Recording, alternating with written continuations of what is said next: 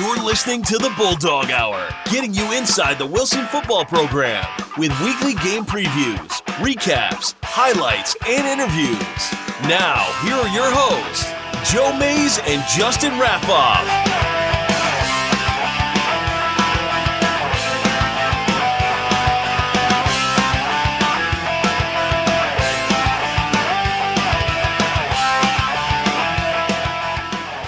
Hello, everyone, and welcome back to the Bulldog Hour. I'm one of your hosts, Joe Mays, here in the Bulldog Hour studios with not only my co-host, Justin Raffoff, but we are here with a guest once again. We love having guests on the show, and tonight it's very important to have a guest on the show as Justin and I are in the middle of a live fantasy football draft as we speak here. But we welcome to the show. He's no stranger. He's been on plenty of times before, but it's great to have Mike Drago back from MikeDragoSports.com. Mike, thanks for being here. Joe, I had to come by and try to pick you guys up. I mean, you're so down here after that game Friday night. It was a tough one, no doubt, but long season ahead. You have a good team. Things will be okay. Just don't get off the try to talk you off the ledge here a little bit. We need guests on for weeks like this, yes, Justin. And it's funny because we talk about this every time there's a loss. We talk about these are obviously not as much fun to do, and I'm thankful we have a guest after this one because it was a tough one. Usually you and I, if it's an away game, you and I will talk about the game and just all kinds of stuff, high school games, scores that are coming in all night. And then we go our separate ways once we get back. And then we're usually after we settle in and get something to eat or whatever, we are also texting about other stuff we're seeing coming in. There were no texts on Friday night. Yeah, we just kind of it was just that was it. I actually had a lengthy text exchange with Coach O'Neill from Why Missing. He knew that we were in a tough place, just feeling down, and we talked about a lot of things about high school football and coaching, and that not everything goes the way you expect it to go, and it's how you respond. And we've seen Wilson do that plenty of times, including a few times in the last handful of seasons. Right, Wilson's been there. Yeah, exactly. We've had and we talk about this when we talk about the schedules. Looking at the schedule, Roman Catholic and Central Dauphin and Mifflin and you have a lot of games, non-league games that are going to be really tough. And hey, that's what can happen. So yeah, obviously, we're here to. We'll talk about the game. We'll talk about some of the things we saw. I did feel like we improved in a bunch of areas from the week before. So, we'll talk about that and preview next week's game where hopefully we can get on the right track and turn things around. And like Mike said, thankfully it's not a 2-week season. So right, there's 8 more games left to go, and we will have plenty to talk about them as the season progresses. We will talk about Game 3, Martin Luther King, towards the end of the show. But, Mike, it's times like this, Justin and I appreciate having a different set of eyes to kind of tell us what they saw at the game Friday night. And hopefully, like Justin said, you did see some would-be improvements from the game against Roman Catholic. But since it's the first time you're on for the 2023 season, just kind of give us your initial thoughts about the Bulldogs and what you expect to see maybe going forward. Well, everybody knew the defense was going to be the area of concern because you graduated 9 starters from a very good defensive team, and including a guy like Cam Jones, who's just a tremendous player, one of the greatest players in Wilson history. He's easily in the top 10 players because he's so versatile, and he carried this team last year in a lot of respects. And you don't have him out there. On the one side at cornerback where, nobody's going to throw to him. So you can, set your defense up knowing you can leave him alone, that nobody's going to even challenge him on that side. So, that's the kind of guy you can't replace. But it's going to take time. Doug Doms knows that. His coaches know that.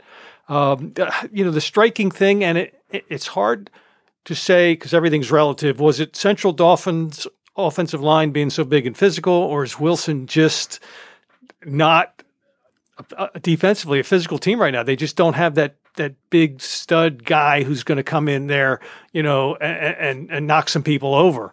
like a Schonauer or a guy like that who could be in the middle of your defense and just rock people and set the tone. And I didn't see anybody like that Friday night. Now maybe again, Central Dauphin turns out to be to do this to a lot of teams. So we'll see. It's it's the season that unfolds. Chapter by chapter each week, and you learn a little bit more about your team and about the teams you're playing. And so, but right now, that's what struck me. And Doug said we have to be more physical, and they weren't really. They weren't getting to those backs in the backfield, and even once once their backs turned upfield, they were still getting a lot of yards after the first hit. They were there was a lot of. It seemed like, there would be an opportunity to make a play for maybe like a 2 or 3 yard gain, and it would turn into maybe a 3 to 6 yard gain. And difference between giving up 2 and 3 on the first 3 downs and giving up 3 to 6 on the first 3 downs is the difference between first downs, and when that happens, and it also seemed like, we'd have difficulty making 3 plays in a row sometimes, so we'd get maybe stop them for a 1 yard gain, stop them for a 2 yard gain, but then quarterback was able to get 8 on 3rd and 7, things like that. And I'm not looking at a list of the, play by play things, but that's how it felt. It felt like we were close to a number of stops. Well, even at the end, we were close, so close to a couple stops. It just didn't go our way. And, and that's what I know in terms of, this is me already. We're only a few minutes in. This is me like turning into that optimist, right? Like, hey, that's what we need. That's blind what optimism. That's what it is about.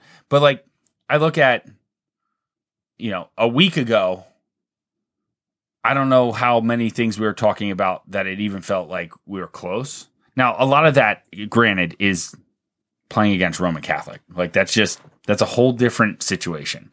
But like, we said it last week. I honestly thought they looked like more of a complete team this year than they did last year. Walking out of that game, though, it wasn't like, hey, we were really close to being like on that level. Not to say we couldn't get there, but you never know. But like, it was just a different animal. Leaving Friday, well, no, not leaving Friday, but here on Sunday night, looking back on Friday, I'm like, well, it felt like maybe we were close on a couple things, and there were improvements from then, but there's still a lot of work to do. But like we said, it is week 2, or week 3, depending on how you count it, when they flip that calendar. I guess just tonight. Finished week 2, right. We're on to week 3. Right. There's no week 0. We're not doing any of that stuff anymore. Right. So we're on to week 3, and because we're in week 3, hey, like, see what we made improvements on. Keep going there. See what we still need to improve on, and let's start to get right. And I said to Joey, I think I like just by accident, I kind of found my take. I think was that look, the playoffs don't start after week 2. Now we've got a long way to go before we even ever worry about that. Let's get on the right side of the win-loss column first, and just play 1 week at a time, and just kind of see where you end up, because you can't control any of the other stuff. But hopefully, we can string together some wins here and end up in a good spot come October. Before we talk more about Wilson's overtime loss to Central Dauphin, I do want to thank the 2023 season, our 9th season here on the Bulldog Hour, the presenting sponsors of Bill Mays, my dad, and Mays Sandwich Shop, as well as White Star Tours for their support this year. In addition to them, we also have a bunch of other Season 9 sponsors here at the Bulldog Hour, including Mike Drago and MikeDragoSports.com. Mike, thank you very much for supporting the show again for 3 straight years. Every year the website's been around, you've been supporting us here, so we really do appreciate that. The Hop family and 5 anonymous donors as well. Every little bit helps us here at the show try to get bigger and better each and every day, each and every season. And this group of individuals and corporations have helped us out in a big, big way. So thank you very much.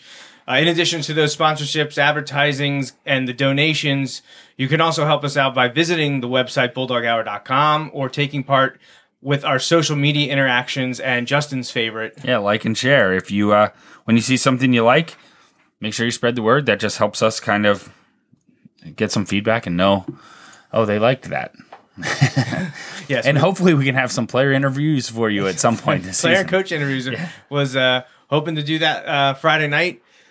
We don't take part in that after the loss. Just let people gather their thoughts and move on. But we will be with them as soon as the Bulldogs get their first victory. We will be talking to some players and coaches. Our next live show will be a week from now, next Sunday, September 10th at 8:30, all the normal places. So here we are, week 2 in the books. Overtime loss to Central Dauphin, 36-35. You know, I had some pre-game discussions with a former teammate, people may know him by the name of Chad Henney, about our distaste and dislike of the Rams because, well, they ended my Wilson football career back in 2002, and obviously Chad was a huge part of those teams that I was on. And he remarked to me as we were leaving, he said almost the exact same score as that district championship game. It was 35-33. This was 36-35. Wow. Interesting. But one of the things, Mike, and I know you remarked this in your previews leading up to the game this week about the matches between Wilson and Central Dauphin, all relatively low scoring, at least in terms of the way high school offenses are nowadays. You're routinely in the mid-30s, 40s, 50s points. Wilson Central Dauphin's usually a different beast. This one got maybe a little bit higher because of the overtime, but it was still a back-and-forth battle trying to gain every inch, every yard, which Central Dauphin was really, really strong at. You hinted at it already. They had a mammoth offensive line that just at times took over the game. And that is one thing that I believe is the most surprising so far after 2 weeks is there hasn't been a consistency or a cohesion to either the offense or defensive line for the Bulldogs. And after returning so many guys, especially on offense, I think that's the biggest surprise to date. Now, I know there were some injuries. Matta hasn't played at all yet. And towards the end of the third quarter and throughout the fourth, Jack Dendle didn't play at all with a knee injury. That's a big body to be missing in there. He's a force to be reckoned with, and they certainly missed him at the end of the game. But it was just disappointing. It was just frustrating. One thing that Coach Doms pointed out at the end was that the team didn't give up. They kept fighting. They kept scrapping. And I've said this to a few people, including Justin. It just feels like right now something's either missing or hasn't clicked. So they haven't come completely together. We saw them all off season without the pads on, things working really well. But now that they've gotten into a battle against two very good opponents, they just haven't gotten in sync yet. Well, let's just take a step back and look at your opponent, Central Dauphin. It's, one of the top programs in District 3 for the last 30 years, just like Wilson. And they do things the right way there, just like they do in West Lawn. Excellent coaching staff, excellent tradition. They've won district championship games. They've won a state championship. Their coach, Glenn McNamee, excellent coach, and he knows Wilson inside and out. He always has. So you have to look at your opponent, and it was basically an even game. I mean, each team scored 5 touchdowns. They happened to go for the 2 and make it, and because they had the second possession of overtime, had it flipped and Wilson was the second team, maybe Doug goes for 2 there, because his team was certainly fading a little there in the fourth quarter with the cramps and he's thin. He knows that. So that would have been a situation where he'd look at it and say, we don't want to go 2 or 3 more overtimes. Let's get it done. So, it's a coin flip game, so the glass is half full. You guys are talking about it being half empty, but I'll look at it as half full because, losing to a team like Central Dauphin, no disgrace. And they're going to be there right at the end in districts. You might run into them again, and it'll be another great game. They suffered a loss in week 1 to Central York, another very strong team in District 3 6A. We've seen Manheim Township and Cumberland Valley, all these teams kind of playing a round robin. So a lot of the big heavyweights in District 3 6A have all played each other in the first 2 weeks with more to come. Obviously, a lot of football left to go. 8 games, haven't even gotten into league play yet for the Bulldogs. But wanted to talk a little bit about the stats. I was surprised to see just how many tackles Ryan McMillan had Friday night. I guess I shouldn't be surprised with the way that the defense, the number of plays that the defensive saw. It makes sense, but Ryan McMillan had 12 total tackles. Christo Hunsaker had 8.5. Cam Zullinger had 7.5, including half a sack. Someone whose name I heard a lot, I actually thought he might lead Wilson in tackles, was Austin Valukevich. I thought he played really well at his outside linebacker spot. He really stepped up on the defensive side.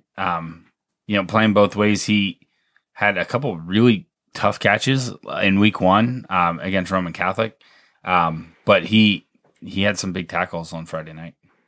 That those defensive stats can be deceiving because CD ran the ball 61 times and they had 7 completions, so that's 68 plays you need to tackle plus special teams. So that number's a little inflated because to me the most eye-popping stat is that time of possession. It's almost 2-1. It was 30 minutes to about 18, and that's watching the game. I'm surprised it was even that close. It just seemed like Wilson's defense couldn't get off the field. CD kept converting, and they even converted a 1 4th down during regulation, and then the one in overtime too. So, they only punted twice in the game. But the good thing, I think Wilson punted once, so that shows you, they couldn't be stopped either. And I think it's a good point here to talk about your quarterback, Tommy Hunsaker, was just downright terrific. He kept him in that game with his feet and his arm and his poise. He's 100% better than this time a year ago. That's safe to say. Perfect segue from the media mogul over there for our player of the game. Is Tommy Hunsaker. He played phenomenal. You talked about it in the lead up to this season about how well he played in the Harrisburg game, and I'm sure he would tell you that Martin Luther King, Roman Catholic wasn't what he wanted from his play, especially early on. He seemed to settle in after that. But man, was he really good Friday night, keeping the offense in the game, moving throughout. He was 16 of 25 passing, 262 yards, 3 passing touchdowns. He was also able to do it with his legs, 11 rushes for 57 yards and a score. But it was him being able to extend plays, keep plays alive, and keep the defense honest because he was the dual threat that was able to keep the Wilson offense going toe-to-toe with Central Dauphin throughout. Anytime Central Dauphin scored, Tommy and the offense was able to answer. I mean, his remarkable play when he hit Jackson Wagner on, a 77-yard touchdown, I think. I felt like he ran around back there for 2 minutes trying to figure out where he can throw the ball. I was trying to describe the play to someone, and then I'm like, they talk about how like quarterbacks need to have that clock and all that stuff. And I realized I have zero concept of how long he was running around because it felt like he was running around for minutes back there, and you're like, no, get rid of it. It was the perfect example of one of those no, yes, thank you plays. Well, you want to describe that play? Just talk. You have to mention Fran Tarkenton's name or Roger Staubach because that's what he was like, zigzagging around back there, and he must have changed directions 3 times. And another remarkable stat: he was sacked 1 time the whole night. It easily could have been 3 or 4, but he ran out of several would be, and that played it the touchdown pass to Jackson. That looked like a certain sack there, and somehow he managed to get out of it and maintain enough poise to look downfield and get the ball to his receiver. One thing I really liked as part of the game plan. The game plan seemed a little bit different than Roman Catholic. They were incorporating the flares or the swing passes to Corell Akings, who had a nice solid game, but getting him involved in the passing game really worked well, including to set up what would have been a potential game-winning field goal there right after Central Dauphin drove down the field to tie it 28-28 on the touchdown 2-point conversion.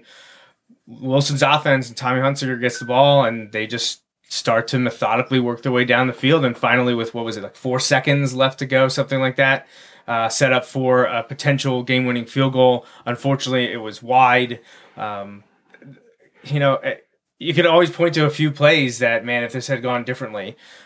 Unfortunately for Wilson, there was that the only? No, there were Central Dauphin had an interception. I was going to say, was there only one turnover? But there was the Kieran Plummer interception in the end zone near the end of the first half.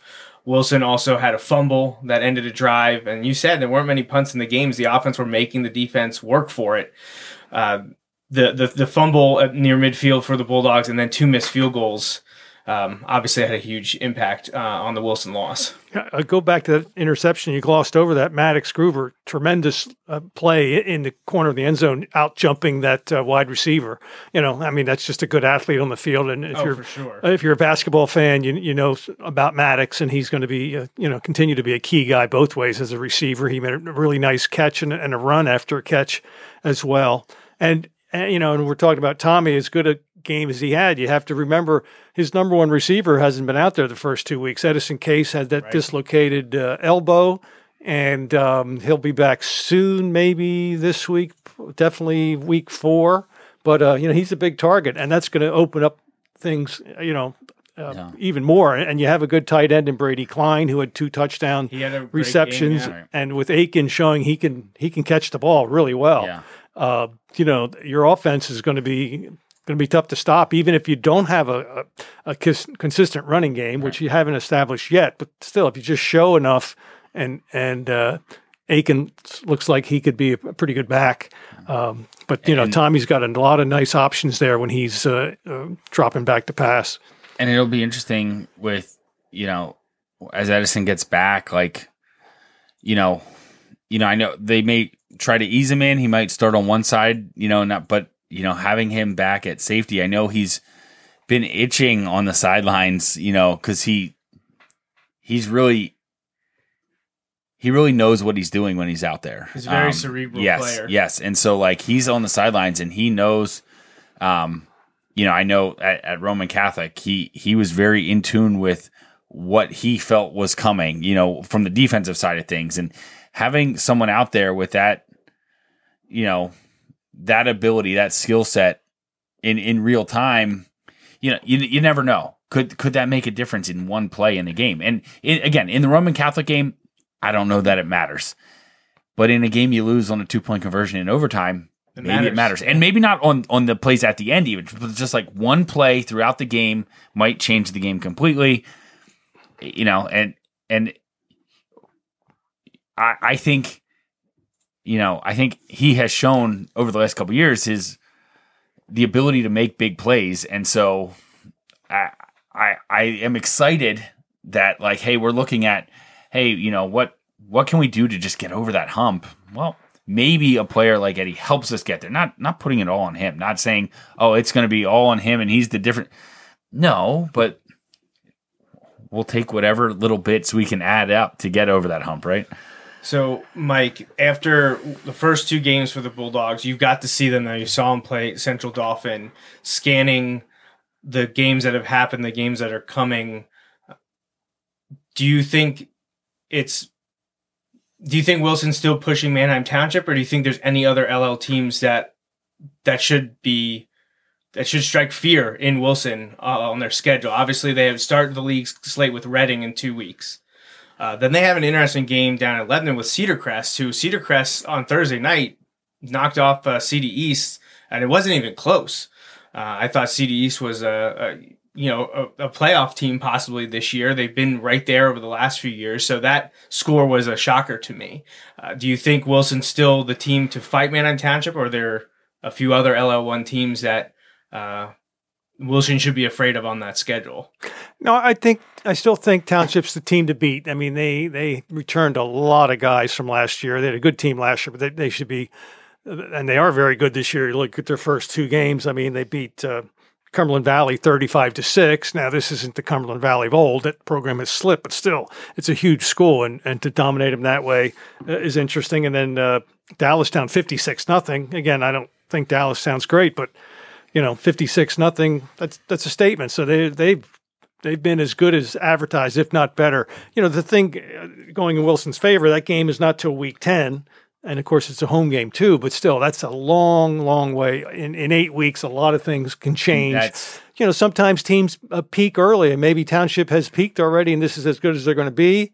And Wilson certainly has a lot of room to grow. And it's far, we're light years away from worrying about Section 1 title and all that stuff, because lots to be decided. But to your question, they're the team. I'm not going to buy into Cedar Crest. They've had good starts before, and then they get into Section 1. And, when's the last time they gave Wilson a game? You guys were like in third grade or something. No, I unfortunately was on the team. 2001, 21-0 at Gursky. Snapped the home winning streak. Right. Brandon Kirsch and Jaron Haynes had something to say about that.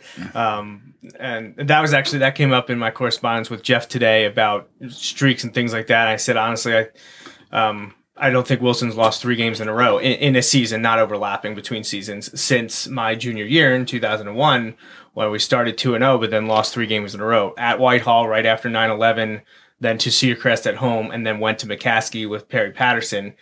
Lost 3 games. I'm not sure Wilson's lost 3 games in a row in a season since that time. So obviously, this game against MLK this Friday could be the first 0-3 start since 1965, and the first 3-game losing streak in a season since 2001.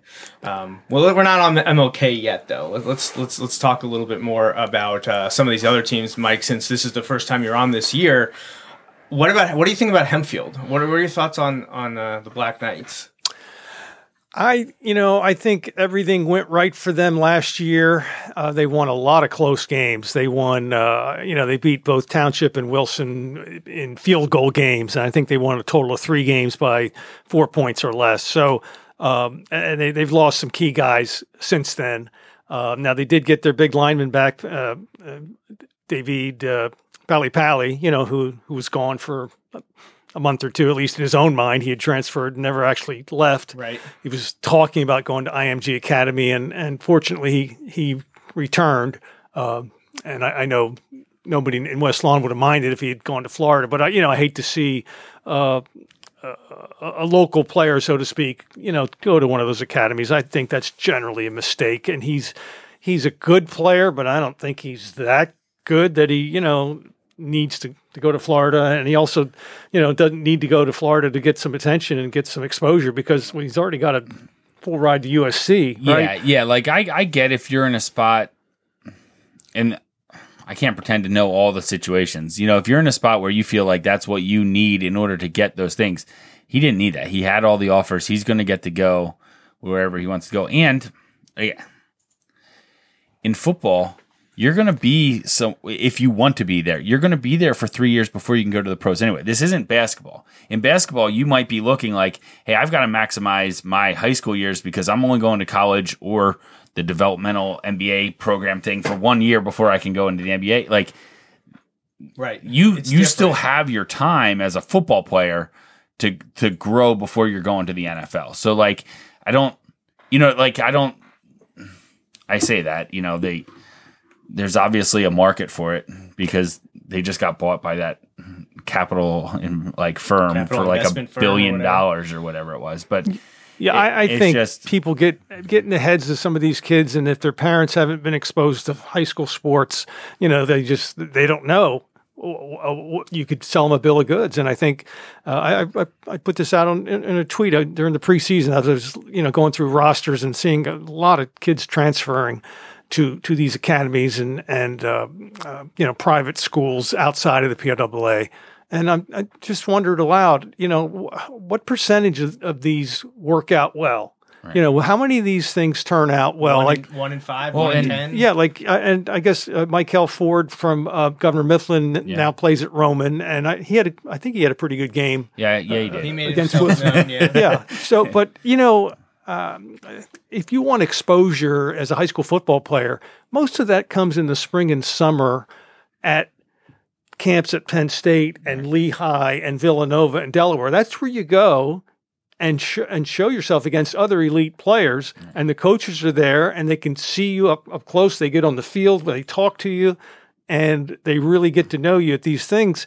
And yeah, obviously you want to see a kid perform on a Friday night, but 90% of those scholarships are offered at those camps in the summer. Right. They see somebody and they get offered on the spot a lot, or they get invited to another camp or two.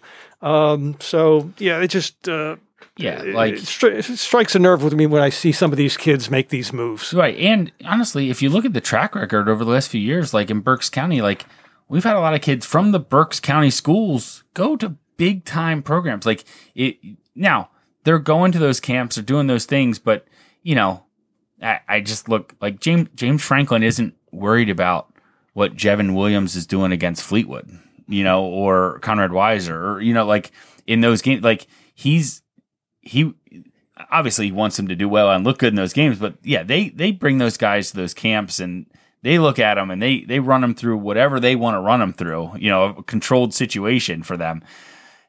Yeah, that's how they're getting those things. Yes, the tape is a big deal, and especially their trained eyes can see a lot more from that than I can.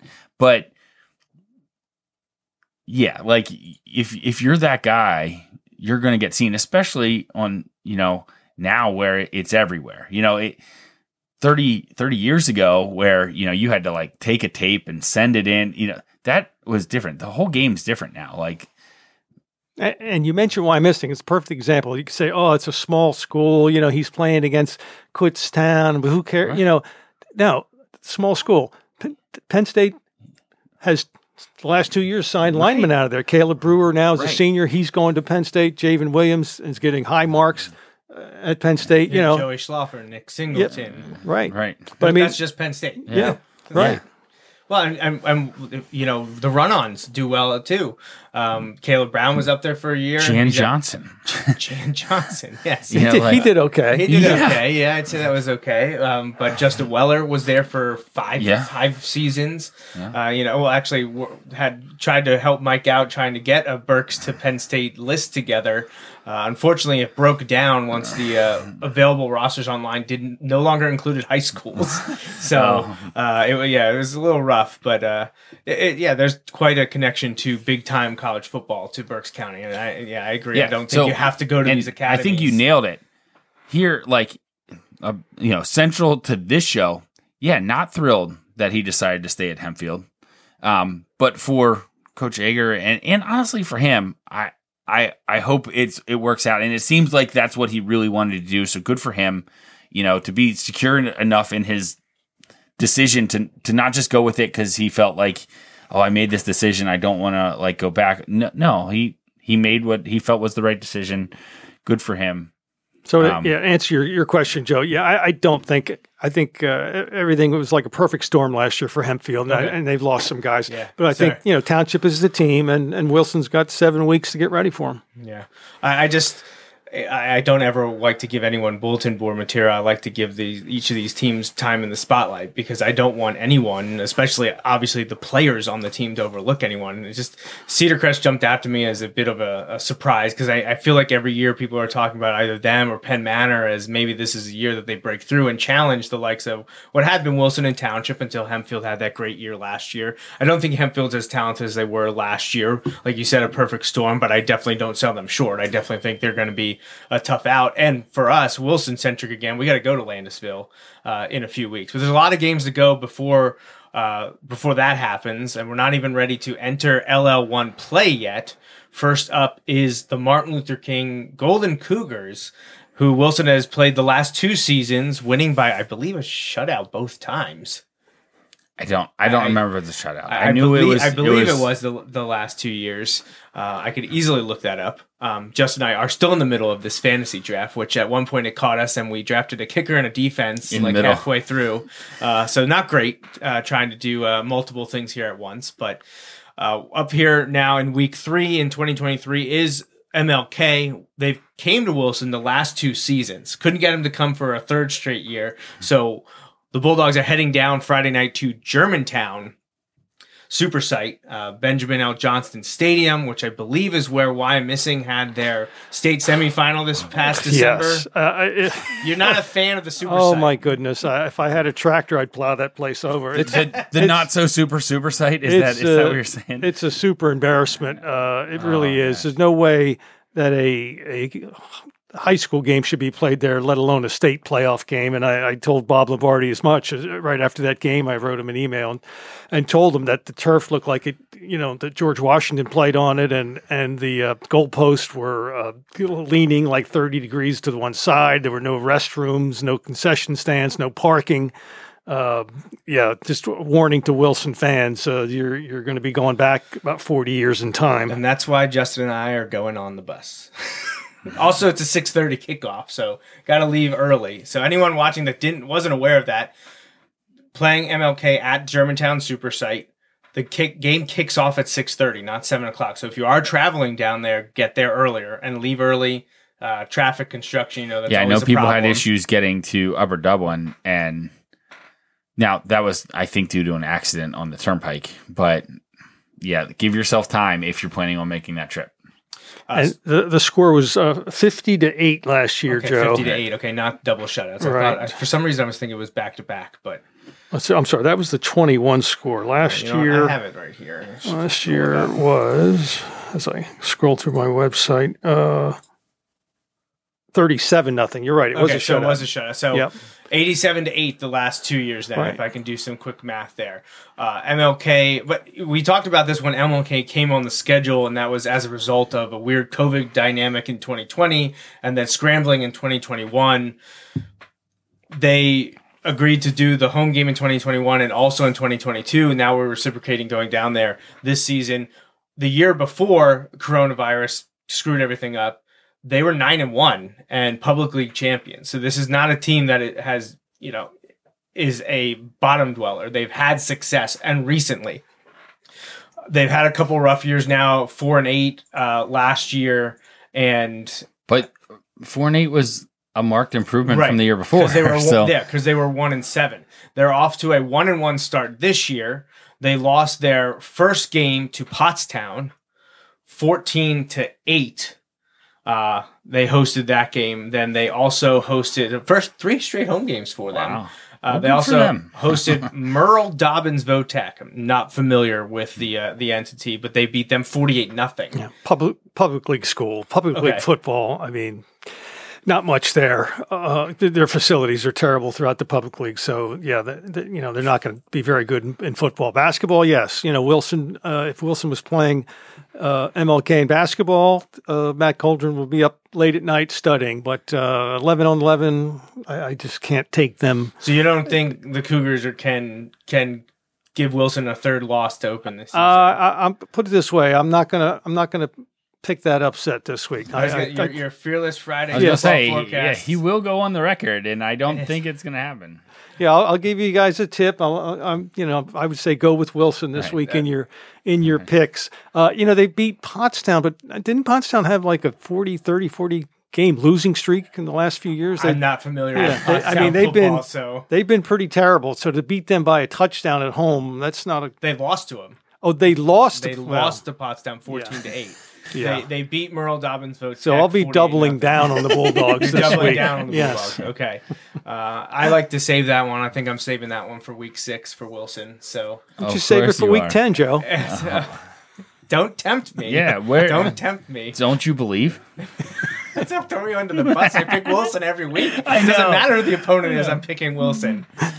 So, so Martin Luther King down there, third straight season against them. Not a lot to say about the Cougars. It's been rough the last 2 years.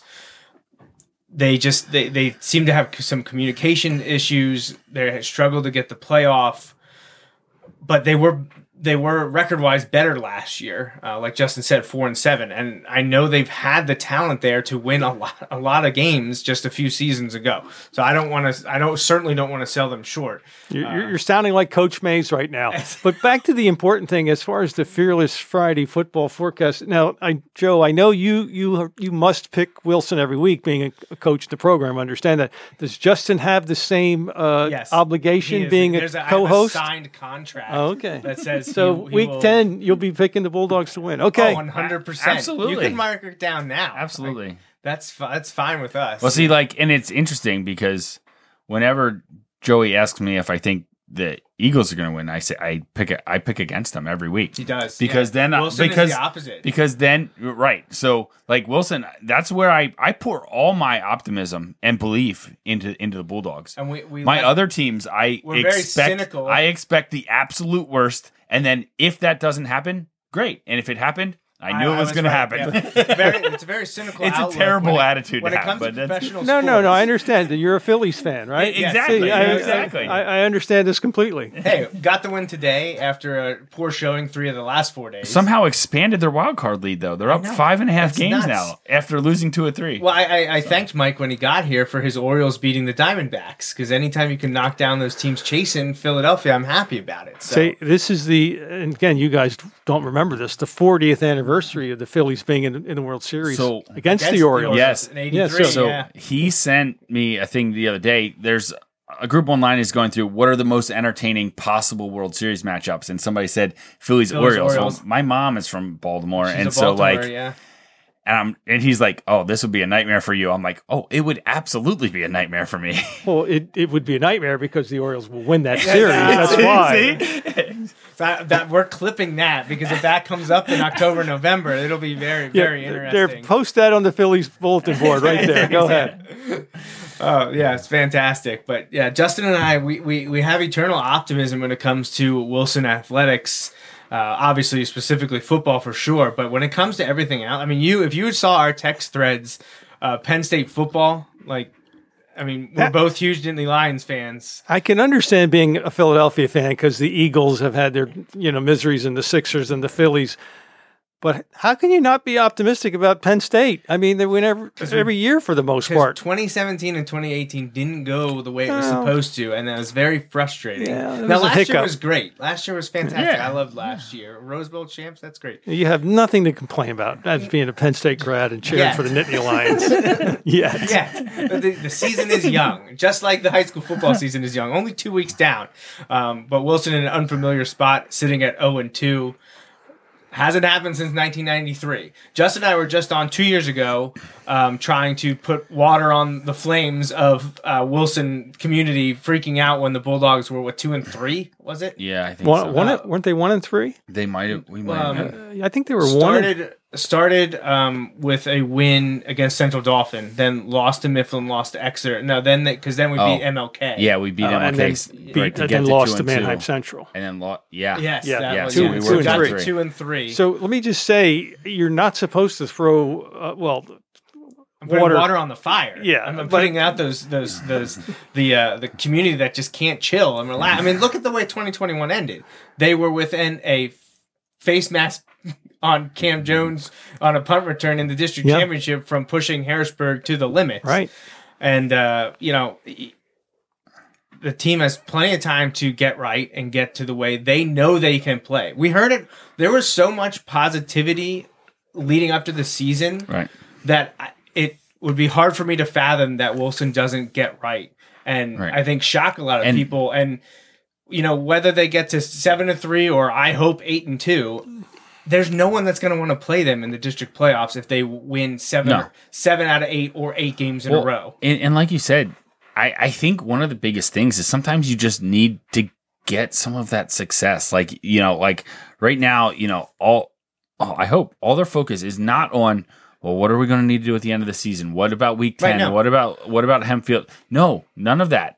It needs to be on MLK.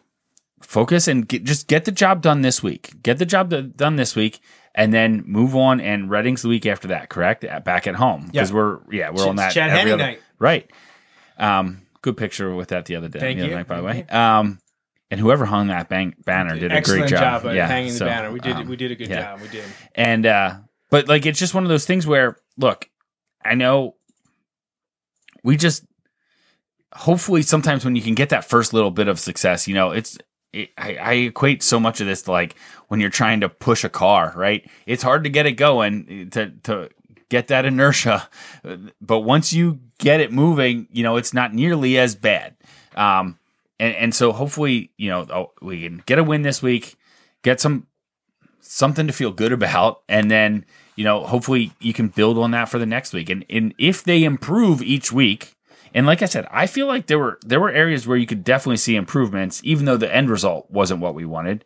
But like just in terms of how the offense looked so much better this week than they did last week. If you continue to make improvements across the board, then you hope you put yourself in a spot where you're going to be competitive in all of your games. So, Justin, I feel like you should be laying on a couch and I should be taking notes here, asking you about your childhood or your. That's kind of why these podcasts we do started, because Justin and I would have these cathartic conversations. Oh, yeah. Or venting sessions to each other, and we're just like, well, we might as well put it out there for other people to share in our misery. I forget where we were just the other day, and somebody was like, "Oh, they're like, my son has a Vladimir Guerrero Jr.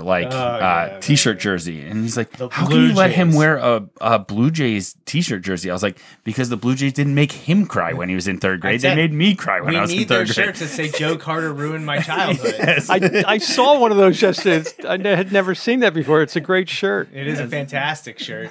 Unfortunately, it's true. I'm 93. Will always haunted me until 2008. So. It should have said Mitch Williams ruined my, throwing an 84-mile-an-hour fastball down the pike. Oh, Mitch. Oh, man. Yeah. So now I lost now I'm thinking about baseball heartbreak. I lost my train of thought. There was something I wanted to say. Mike's getting a glimpse into the Sheetz parking lot conversations that happen on Friday nights. Yeah. I think maybe it'll come to me, but there was another topic, Mike, that we wanted to throw at you. It actually relates back to the Cedar Crest discussion that we had of, do you think that they're going to be a challenge for teams in LL Section 1? It was very interesting to me to see a direct quote to Coach Will Daston in the Lancaster newspaper article, their preview, essentially by name calling out the top three dogs in LL1, Wilson, Manheim Township, and Hempfield, for recruiting. And I couldn't believe, we were getting a little hint of that at the kickoff luncheon with you, that would be running. And we were aghast, and I didn't know, I wanted to get you on the record comments about what do you think about that little soundbite. Yeah, I don't know where that came from. I don't know. Now, Manheim Township, I know they've had a few pretty good players from Berks County end up over there a few years ago. The Emge brothers, the quarterback, and the two twins, Sam and I forget the other one's name, and Luke was the quarterback, and they were all really good football players. And that's like adding 4 or 5 starters to your roster. It was great, but Wilson. I'm trying to think of who the last name transfer. Iggy came over a few years ago, Iggy Reynoso, and then I'd be hard pressed to name a whole bunch of transfers that Wilson has gotten.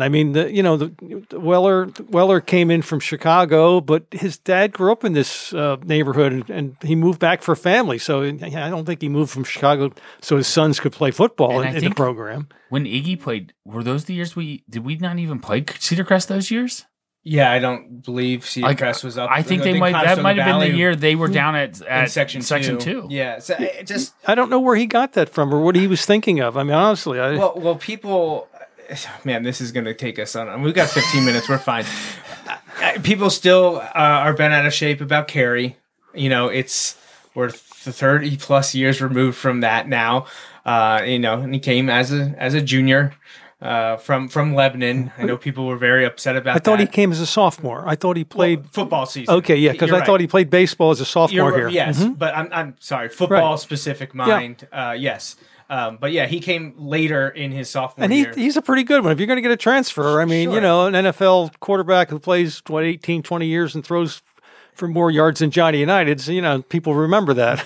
Well, and the one that always gets me is the people that talk about Chad Henne. That he moved into the Wilson. So he did. He was a transfer in third grade, right? He transferred from Hamburg, I think. It's amazing the posts that talk about. I'm glad that Sheldon Sue had the foresight to see in their second grade son that a 15-year NFL player, right, and yeah, they knew that as a third grader, had to get him to Wilson as a third grader. Wait, a transfer is a transfer.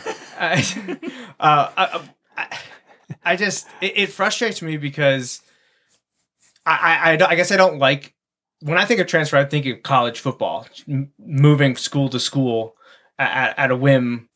Sometimes they're for actual reasons, family related, academic related. They're obviously mostly for athletic, and it's a scholarship thing. It's a whole different animal. I don't like the word transfer in high school football because if a family literally moves to another district, that's not a transfer. They moved. And I've already said, and I believe I've put this on the podcast many times, if you're willing to uproot your family to move to another district, you can do that for whatever reason you want. And I don't really have a problem with that because you are literally uprooting your family. And I know the PIAA's put in things now that if you do that, regardless of the reason, after right before your sophomore season? Before your 10th grade season, yeah. If you do it before that, you're fine. Right, yeah. Anything after that, you're going to have to sit out the postseason unless that you go through that review process. Waiver. But if you are, and like you brought up the MGs from Fleetwood to Township, they moved into that district. I don't have I have no problem with that. I'm not going to sit there and be like, well, MGs transferred the man on town. They moved. Right. Like, did they do it for athletic reasons? Maybe. I don't know. But they moved their family. Like, that doesn't bother me at all. So these comments bugged me because I was like, Justin and I can sit here and name a dozen Wilson athletes that we coached or played at a Southern middle school, or even the freshman team didn't play at Wilson in high school because they moved. It makes me very angry that Coach Wildassin is throwing this accusation at these three schools without any proof, just like the general stuff that's out in the ether that is just the same ham-fisted arguments that don't even apply anymore, or something that could have happened decades ago. But again, still, the way I talk about it, still was a legitimate transfer. Kerry Collins lived in West Lawn for the last 2.5 years of his high school career. Chad Henne lived in the Wilson district since his 3rd grade year, despite what people in comment sections online want to tell you they know. It's just frustrating to me. So I hate the word transfer in anything I read about high school sports because they're not transfers to me if you're legitimately moving. And I also don't like, because I know people will talk about the non-boundary schools, the Catholic charter, whatever.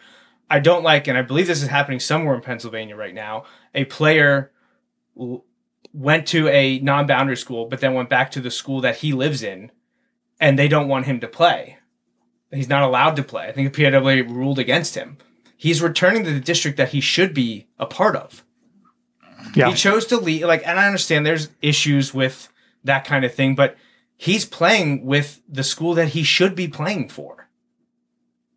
It boggles my mind the way we wrap ourselves up with the notion of these transfers. The very few, I think, are legitimate ones that you're like, that's not okay. Right. What's happening? Right. There. They're out there, and I see them more in basketball than football, but they're still out there in football. And when I see a kid transfer, and there was a receiver from a small school in the Lancaster Lebanon League, and he transferred to Bishop McDevitt this year, and I just what are you doing? Do you think you're actually going to play there? And maybe he is good enough. We'll see. But, I think, again, as I mentioned earlier, so many of these kids get bad advice and they go there and these things don't turn out well. But, there's a lot of it going on. And I do like, for the most part, what the PIAA did 3 or 4 years ago, really tightening up these rules. But like any rule, there's always a way around it. And, you could, transfer in the 3rd or 4th grade and maybe with the intent that your son or daughter is going to play it high school sports, and then it could turn out that they end up in the choir or as in the acting a part of school activities, and they don't play sports, but it's definitely a hot button issue. And as we see, Joe got a little worked up, didn't he, about this? Yeah, people do. It frustrates me when people throw out bad accusations. If you have proof about something, but what started this, there's literally no proof. I would like to hear the proof. Yeah. I don't know that anyone's followed up about it, but it's just a frustrating thing. Well, your week 5 show, I think you should have Coach Wildassin on. Get him on the phone and ask him. And it was interesting, because the other part of that direct quote from him is that, basically that, no one can compete with those 3. What? Yeah, essentially throwing his own team under the bus to say we're not good enough. The whole thing was kind of an odd take to me. Bizarre. And look, he knows his team. Maybe it's an us against the world thing. Like I don't know, but like it just seems odd to me. I maybe just because the things I'm so familiar with, which granted is almost entirely the Wilson program, is just like they don't worry about like people outside. The community will worry about all the extra stuff. I guarantee their sole focus this week is on what they are doing. They're not worried about anything else. They're going to worry about what they need to do for MLK this week. Like they're not, making recruiting visits. And one more thing I've noticed, because I talk to the players a lot and ask questions.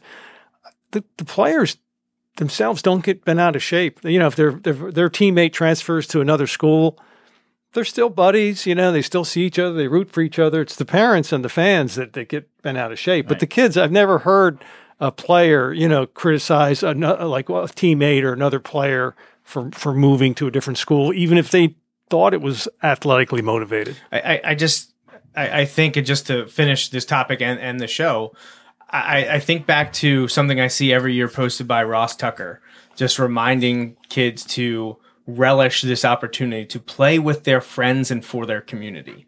And I feel like too many student athletes are being robbed of that by outside forces, not working in their best interests. Because we know the statistics of how many high school student athletes get to move on and play collegiately, at least at a big level and with a scholarship. Like the ones that supposedly like you're training for, you're working towards, you're moving because it'll get you there. I think all that is quite honestly BS. I think you should stick around with your community.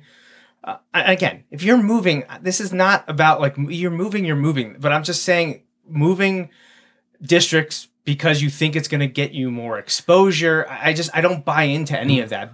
The college coaches will find you and you will make it known. I feel like that goes along with the specialization conversation too, and focusing on one sport from the time you're in like sixth grade. The worst advice you like could get from stuff. anyone. Like you talk to all the highest level people and they're so against that, and yet you see more and more of it. It's just your best athletes by and large are going to be multi-sport athletes. Right. Well, if that didn't matter, then why, when Michael Bennett was a junior at Exeter playing basketball, did the offensive line coach and another Penn State coach come down and watch him play? Right, exactly. They weren't there to see Lonnie Walker. They were there to see how Michael ran up and down the floor, how he interacted with his teammates and coaches and see what he looked like out of the pads. They thought it was important. And, one more thing, while I'm on basketball, that was the beautiful thing about Stevie Mitchell and his team at Wilson when they won the district championship. He certainly had an opportunity to transfer to play at pretty much any academy or private school that he wanted in the country. But he stayed because those are his buddies. He grew up playing with them. Exactly. And you could tell by the way they played, and it's the same with the Reading High players. Those kids grew up playing together, and they know where they are, where their teammates are on the floor. They know where to pass the ball when they're playing defense. And it's a beautiful thing to watch kids who've grown up playing together and know eeach other, and they're a real team, and then to see them succeed. Well, that's an interesting point because, I think about back to one of our first episodes. Well, not really our first, but one that hits this run of where we get into Bulldog Hour, where we do the senior interviews, and how many of our kids, their favorite memories. We ask them, "What's your favorite football memory?" They talk about Van Reed and Lincoln Park. Right, they talk about Van Reed and Lincoln Park memories, and again, in part because so many of those friends they're still playing with, but they're talking about, "Oh yeah, we won this game then, or we lost this game that," but They're talking about these, playing with these kids forever, and it brings them so much joy. And we've talked to a number of the kids who have gone on from Wilson and played at the college level, and they're loving it. Yeah. But they come back and they say it's not the same. It's a job. So different. It's so different because it's just and not that you don't have friends on the team, but it's not the same as high school where your friend, you're just playing with all these friends you've known forever. And, the 3 Wilson kids most recently up at Penn State that have Wilson ties. We talked to Justin Weller. We talked to Grayson Klein. We talked to Caleb Brown when he was, when they each came home and visited. We talked to them. It was like, oh, I love it, but man, it's different. It's not the same. it'll never be the same. The high school, I'm paraphrasing, but the pinnacle, purest form of football is high school football. And I truly believe that because it's the best grouping of all the emotions and expectations you can get. At the higher on the ladder you climb, the less it is for fun. It becomes a job. Sure. So I think the student athletes, not just football, that goes to every sport. Enjoy it. Enjoy those 3 or 4 years that you get to make memories, just like Ross Tucker always puts out right before that first Friday Night Lights in Pennsylvania. That's the best message we can put out there. Don't take it for granted. All right, Mike, why don't we put a bow on our discussions? Just any final thoughts on Wilson Central Dauphin or the Bulldogs here at the week 3 of 2023? Yeah, like I said earlier, it's a long season. They're going to win this week, and they're going to win a bunch more games going forward. And their biggest game is still light years away, and it's going to be like a different season. But by the time they play Manheim Township, that's November 27th. It'll be Halloween, and it won't be summer. So, yeah, lots of road to go. My chat function wasn't working, but I see we've been getting a bunch of messages, and one of them is from your mom saying, I bet she had Orioles comments. Mike is her new BFF. No, I knew that. I was like, next time I go over there, there's going to be like Mike Drago, sports.com, like stuff everywhere. Because now that she's on to that you're an Orioles guy, I'm never going to hear the end of it. So, Mrs. Henny chipped in. He was not a transfer. Stupid. 3rd grade. So I can always count on the Henny setting everyone straight. I do like to see Tracy go after people in the comments all the time, as if they know better than the family. I never understand. It reminds me of all those tweets when like people are like, they're ripping like the director of some movie. They're like, but they don't know it's the director, and they're like, that's not what the director meant. And they're like, I'm literally the director, or like, I am the source, like.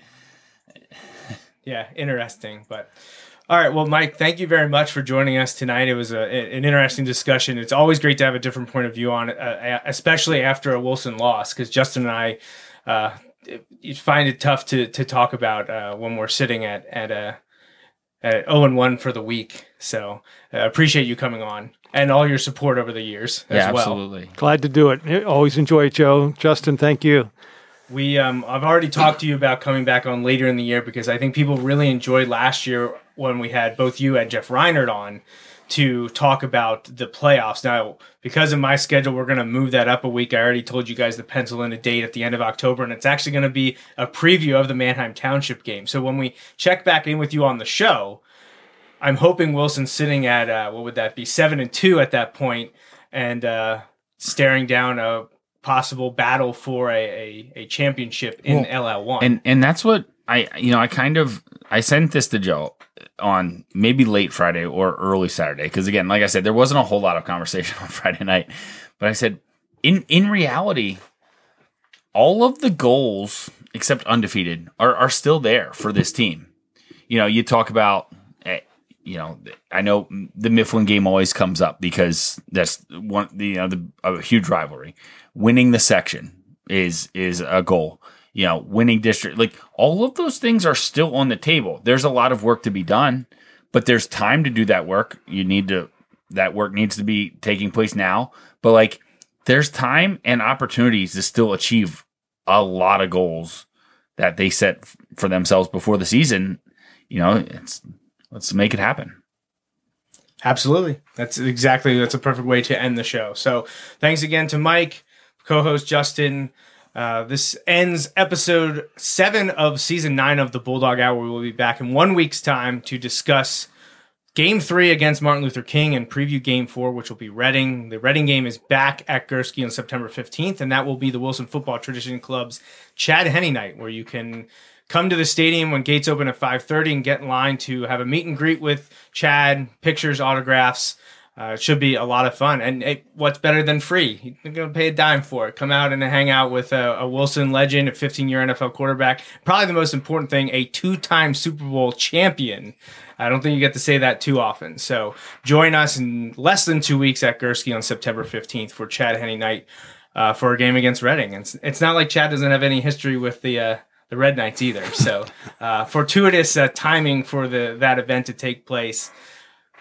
Had nothing to do with it. We were deciding between the 1st, the 15th, or the 29th. Just had to work with everyone's schedule, and we settled on the 15th against Reading. So that's it. So until next time, for Mike, Justin, and myself, and the entire Wilson program, remember, go Bulldogs. Thanks for listening to this week's episode of the Bulldog Hour. Want more Wilson football? Follow the show on Facebook, Twitter, and Instagram. Subscribe to the podcast on iTunes and SoundCloud, or visit www.bulldoghour.com. The Bulldog Hour is a featured program on jmnjrradio.com.